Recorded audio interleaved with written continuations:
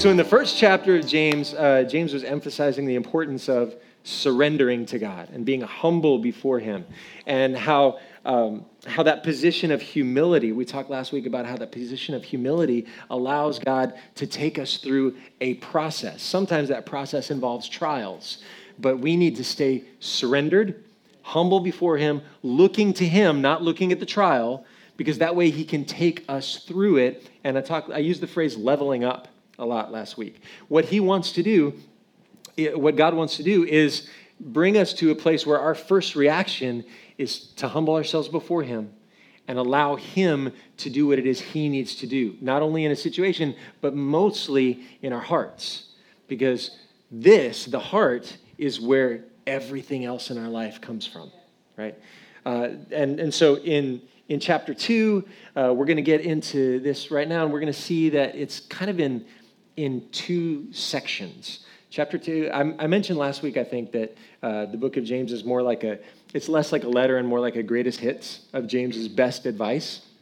So it reads kind of like Proverbs in places, reads kind of like one of the wisdom books, like Ecclesiastes, that sort of thing. And so in chapter 2, it's really like verses 1 through 13 and then 14 through 25. It's two different sections. He's talking about two different topics. But as we go through, it's really underneath this theme of God, it's an all or nothing prospect. Serving God by degrees, or serving him partially, or partially obeying is ineffective. It's not going to, it keeps us out of the process of what he's trying to do in our lives. And it keeps us actually at a distance from him. And James, I love James, but reading the book of James is like, wow, I thought I was better than this. Because he spotlights a lot of things and turns that spotlight onto our hearts. And he asks us the hard questions. Like, here's the standard. Is that what you're doing? And so we're gonna get into it. We're gonna see in both sections he's talking about the difference between living all the way for God or living for him by degrees.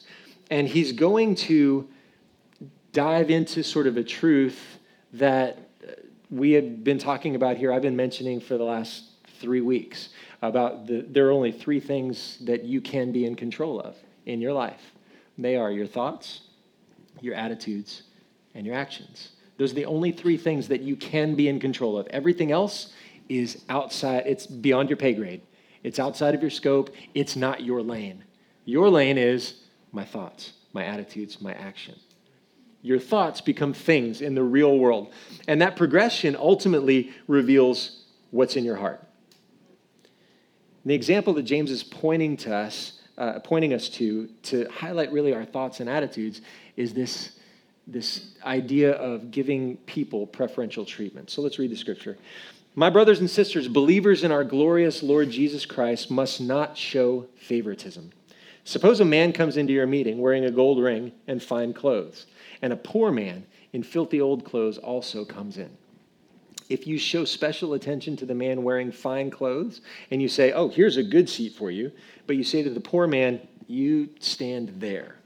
Or you say, sit on the floor by my feet. Have you not discriminated among yourselves and become judges with evil thoughts? Judgment is an attitude. We talk about being in a clique, right? Being in a certain group. Well, we just get each other.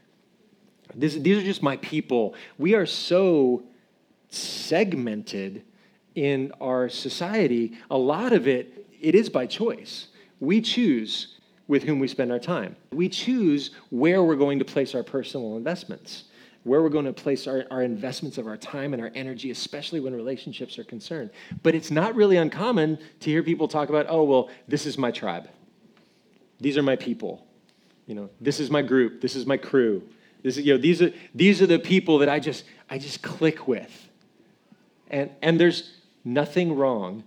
Just want to say, there's nothing wrong with having people that you are just personally closer friends with than other people, right? Jesus was that way. Jesus had 12, but he would be there for anyone. Jesus had 12, but his circle wasn't just 12. His circle was everyone he came in contact with. But there were 12 that also chose to walk with him and support him and be there for him. And so if we think of it like our tribe, well, those are my 12. Those are my people. But we can't be limited to just those people.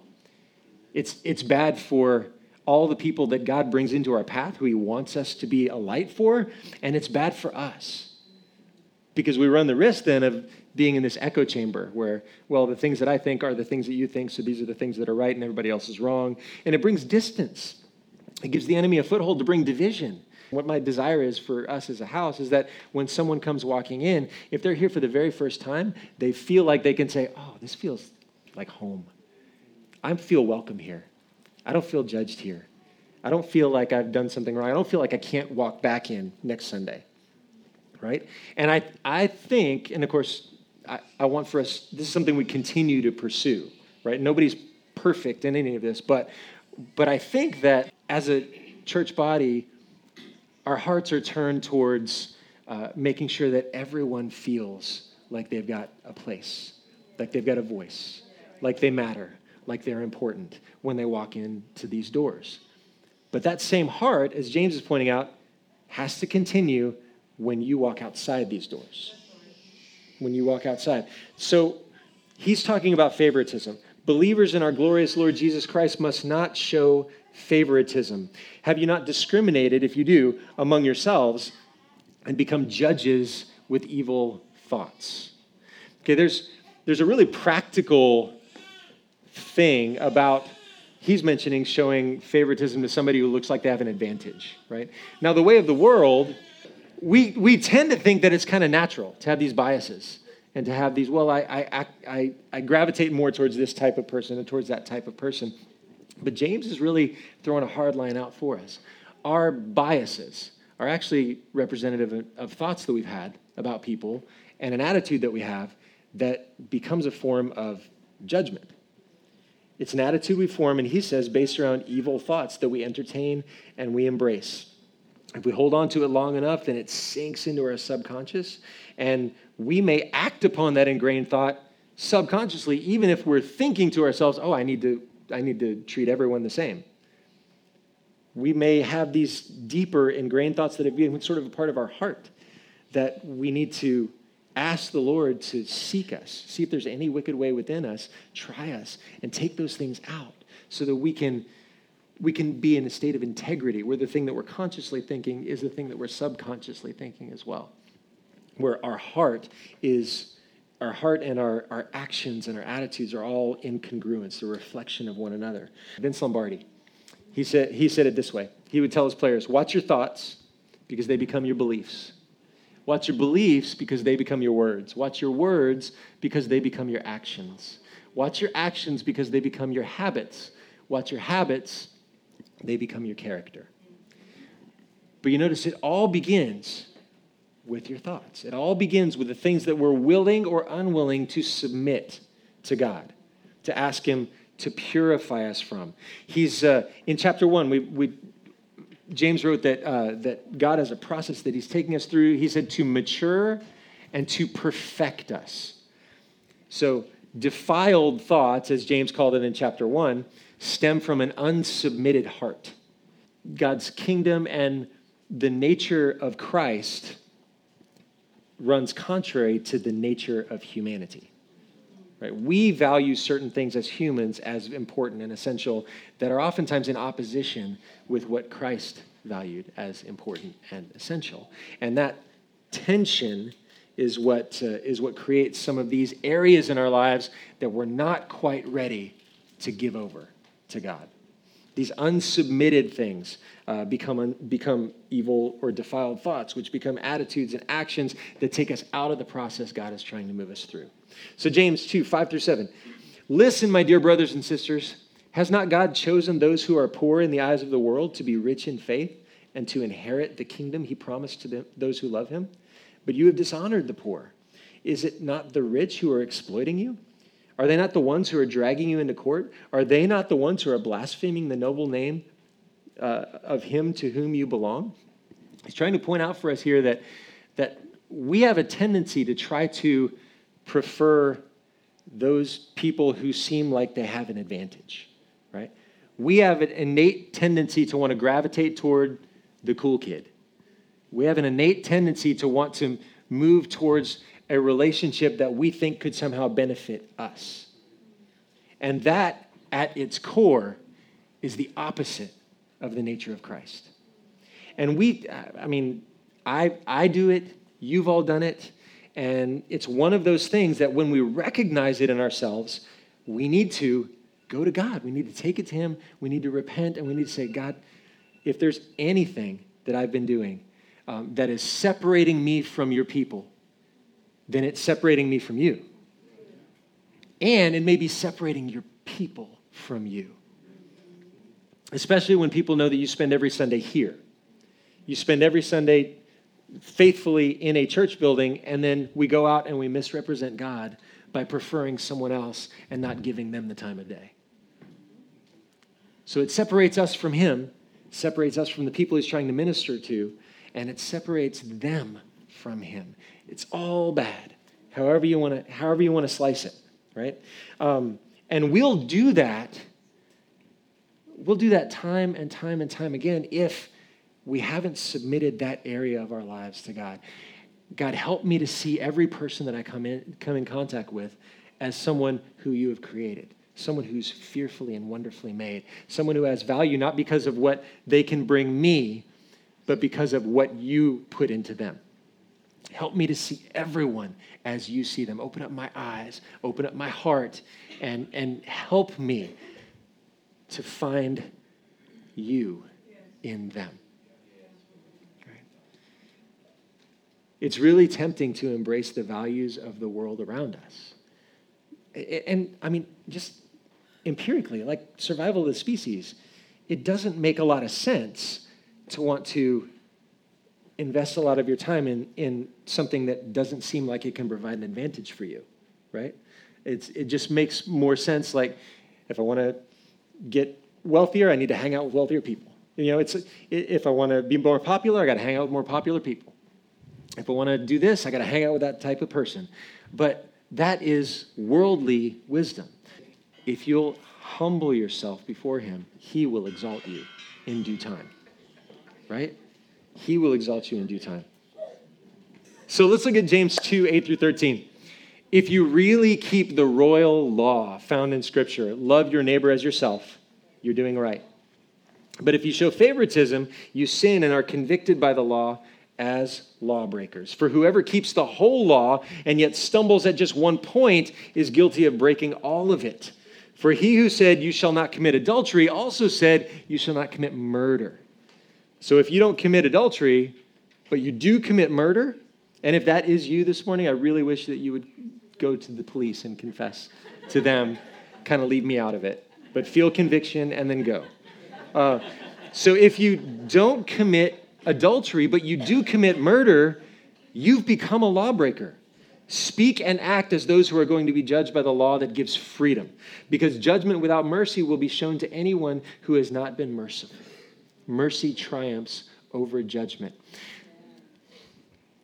So one of the hang-ups that you hear historically about the law and why Jesus came to get rid of the law and establish the new covenant, we always hear, well, it's just too hard to observe all those laws.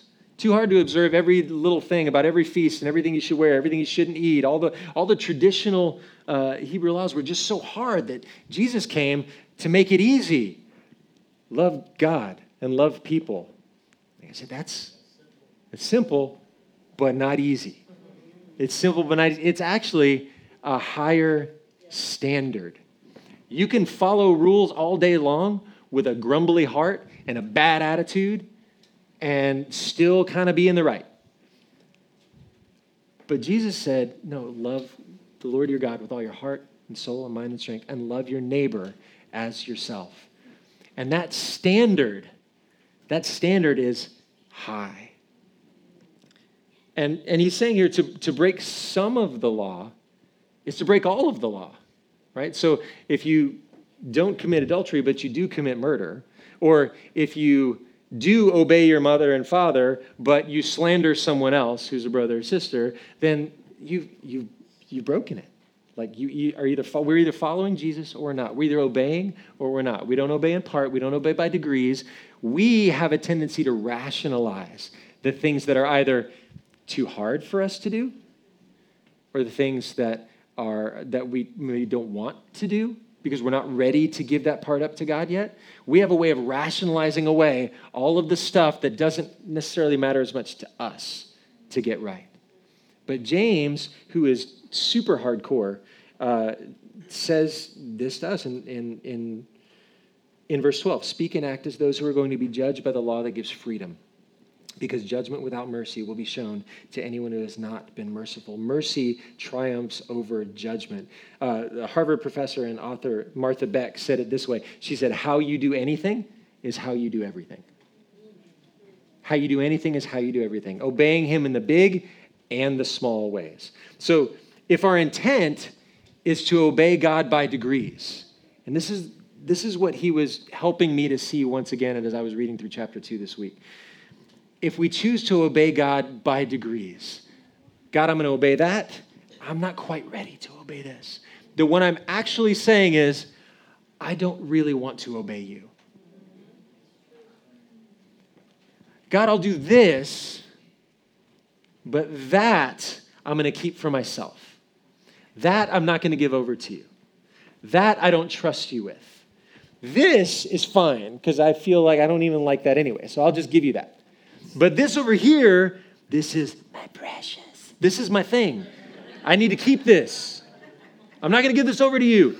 So to try to obey God by degrees is basically telling God, I don't really want to obey you at all. I'm not ready to give up some things. I'm not ready to move forward in what your plan is. My plan is better for that. And that high standard of going all the way in God, that high standard actually points to our need for mercy because we are not going to get it right all the time. We are, try as we may, as pure of heart as we might continually try to become, there are going to be times when we mess up. We're not going to get it right. We're not going to do the thing. We're not going to be perfect reflections of him all the time. And that points to our need for mercy. And every time we ask him for that, if you've ever asked God, forgive me, and if you've received that from him and had that weight lifted off of you, that's a tremendous gift that he's asking for us to show to others. And for us who are in Christ, if we cannot express that to others, then James is laying it down and saying, judgment without mercy will be shown to anyone who has not been merciful. Mercy triumphs over judgment. This issue of judgment, this issue of keeping things reserved in our heart that are just for us, that's an issue of our thoughts and our attitudes, right? So in the last half of this chapter, he starts talking about our actions. And this is where we get into faith without works is dead. So we're just going to dive into this. James 2:14 through 25. What good is it, my brothers and sisters, if someone claims to have faith but has no deeds? Can such a faith save them? Suppose a brother or a sister is without clothes and daily food. If one of you says to them, go in peace, keep warm, well fed, but does nothing about their physical needs, what good is it? In the same way, faith by itself, if it is not accompanied by action, is dead. This is, yet again, James is reminding us, we got to be all or nothing. We can't follow God by degrees. We can't follow him in part. And this particular verse, I think for people who have been in church a long time, can hit hard. Because how many times you've probably done it, you've probably been the recipient of it. There's a hurt, there's a pain, there's a need, and you go to someone about it, and they say, oh man, that's rough. Dude, yeah, I'll pray for you. All right, bye. And they move on. And nothing has changed for you. And what complicates the matter worse is if the person who told you, no, that's hard. Yeah, I'm gonna pray about that. And then they never do. Right? Faith without works is dead. Faith without works is dead. And don't get me wrong, if there are some needs that we don't have the skill, we don't have the means, we don't have the knowledge, we don't have the wisdom, some needs we don't have the capacity to meet. for someone. I'm not saying you have to meet every need that comes along with you. I'm saying that we can't promise someone like, oh, I'll pray about that, and then not follow through, right? We're not here just to let folks know, oh, you know what? There's a God that can help you. Boom. Done. Did my work for today. We're not there for that. I mean, if they're coming to you, they already know there's a God who can help them. They're looking for a way to him. That's true. Right? So our job is to walk people through things to the extent that the Lord is leading us to. I'm not saying you have to meet everybody's needs. I'm not saying you can. I can't meet everyone's needs. But God is asking for me, if somebody approaches me with a need, to pray with them, to be as much of a source of comfort as I can be, to meet it as much as I can, and then if they're in need of something else, to maybe help them walk to the next step. What he's not calling me to do is to acknowledge they have a need and then turn away. Right? That's not what we're called to. Faith and deeds working together is the definition of obedience. Faith on the inside eventually has to look like something on the outside. And this particular example that he's giving, just I think probably for me it hit a personal note as a believer, because it's just too common to hear a need that you don't quite have the resources to meet, and it becomes overwhelming, and so you don't do anything. But even in that situation, actually following through and going to God and interceding and praying with the person is actually the best thing that we can do for anyone.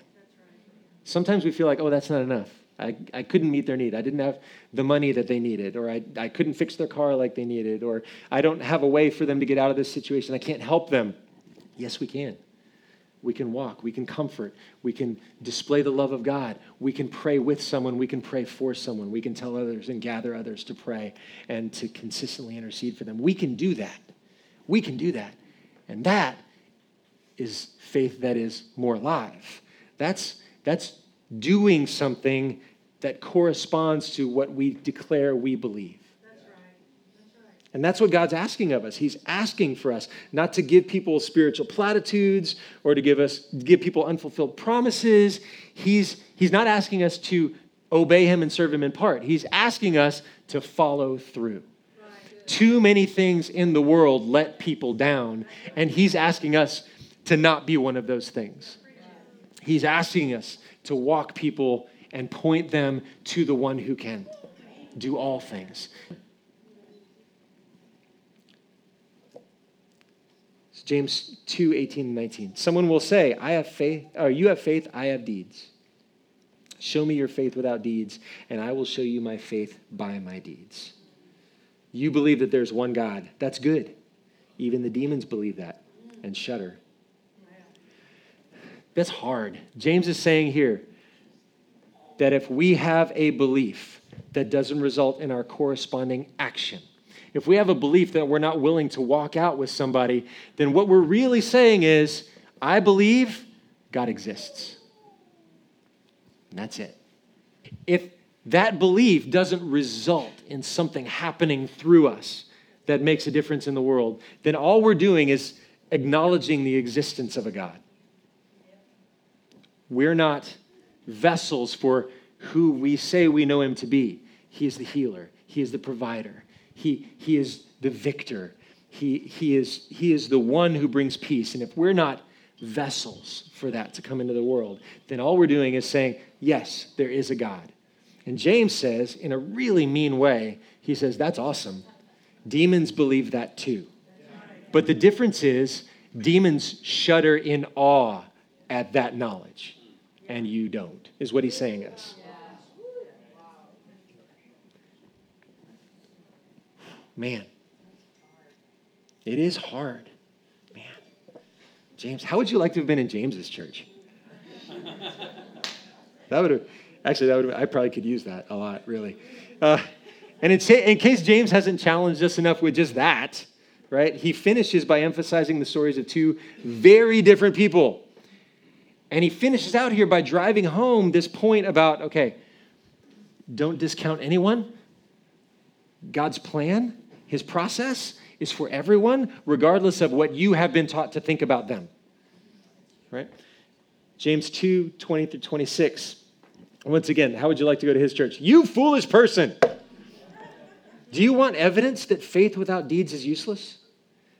Was not our father Abraham considered righteous for what he did when he offered his son Isaac on the altar? You see that his faith and his actions were working together. And his faith was made complete by what he did. And the scripture was fulfilled that says, Abraham believed God, and it was credited to him as righteousness. Abraham believed God. That means Abraham knew who God was, and that informed and directed his actions. I know who God is, and so I'm going to act like I know who God is. I've said I can trust him, so I'm going to act like I can trust him. I'm going to make my life look like the things I just said. Abraham believed God, and it was credited to him as righteousness, and he was called God's friend. So James, throwing out this example of faith and deeds working together, doesn't just stop at like the father of nations, the superhero of the faith, who we all think is awesome, and he's got all the stories, and he's got songs, Father Abraham. Y'all remember that one? Nobody's singing like Sister Rahab. Nobody's doing that. But James in verse 24 goes there. And he says, you see that a person is considered righteous by what they do and not by their faith alone, not by their belief alone. In the same way, was not even Rahab the prostitute considered righteous for what she did when she gave lodging to the spies and she sent them off in a different direction. As the body without the spirit is dead, so faith without deeds is dead. So James is throwing out this wide spectrum, right? Faith without works is dead. You can't serve God in part. No, we shouldn't show partiality to anyone. We can't serve God in part in that way. And to show you that, I'm going to remind you, hey, our standard is Abraham. Our standard for faith and action is Abraham. By the way, our standard for faith and action is also Rahab the prostitute. That's right. Yeah. Can you act like that? Yeah. He's saying, here's the standard. The standard isn't measured by what that person has or doesn't have in the natural. The standard isn't measured by what their job is. The standard is not measured by how society views them. The standard is very different. In 1 Samuel 16:7, the Lord says to Samuel, I am looking at the heart. Man looks at the outward things. But don't look at those things. The Lord looks at the heart. And that's what James is reminding us here. He's saying, okay, the standard is not anything in the physical world that you think the standard is. The standard, church, is where is your heart? Yes. And is your life producing fruit? Yeah. Is your life producing? Is your life an example of the things that you claim to believe? That's the standard. And we can look to Abraham and say, wow, I want to be like that. And he's reminding this very divided culture, like our culture, he's reminding this very divided first century culture, can you look at Abraham and say, I want to be like that? And can you look at Rahab and say, I want to be like that? Because I'm seeing beyond occupation and status and wealth, and I'm looking at the heart. And look at what she did. Can we say that? Abraham's faith was made complete by his actions, and it was credited to him as righteousness. Rahab's faith and her deeds working together also results in us considering her righteous. Man, it's awesome. And James is reminding us how God breaks down those barriers that we build up. And he's asking us, don't build them back. Right. He's saying that to us. I'm bringing you on a process that is going to mature and perfect you. And as I'm tearing down old paradigms, as I'm tearing down walls, as I'm tearing down perceptions that you built up that are wrong, don't build them back up. Yeah. Don't build them back up. Trust me. Move forward in the process with me.